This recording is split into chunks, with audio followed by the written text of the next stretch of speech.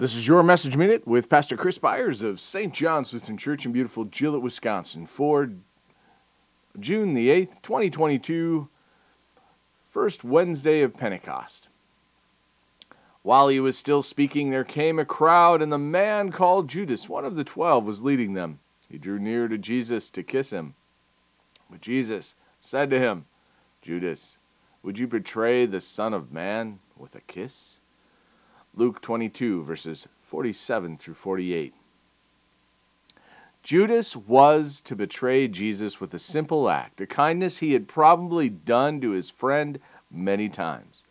Betrayal is often justified by the betrayer as doing the right thing.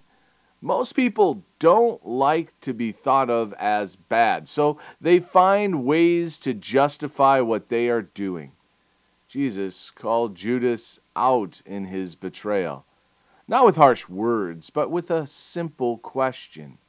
Betrayal is such a sweet poison for the betrayer, and many don't realize that they are being betrayed until it is too late. Jesus knew, but he also knew the reason and what the greater outcome would be. We betray God in our sin and our turning to false idols, yet God maintains us and continues to offer us hope and salvation. We betray with our words and actions, yet he waits for us in the distance. We betray him in our seeking other things to fill our time, but his voice still rings out for us. Jesus' love never failed for Judas, and it will never fail for us. But he awaits our embrace and provides us a way to return to him. Let us pray.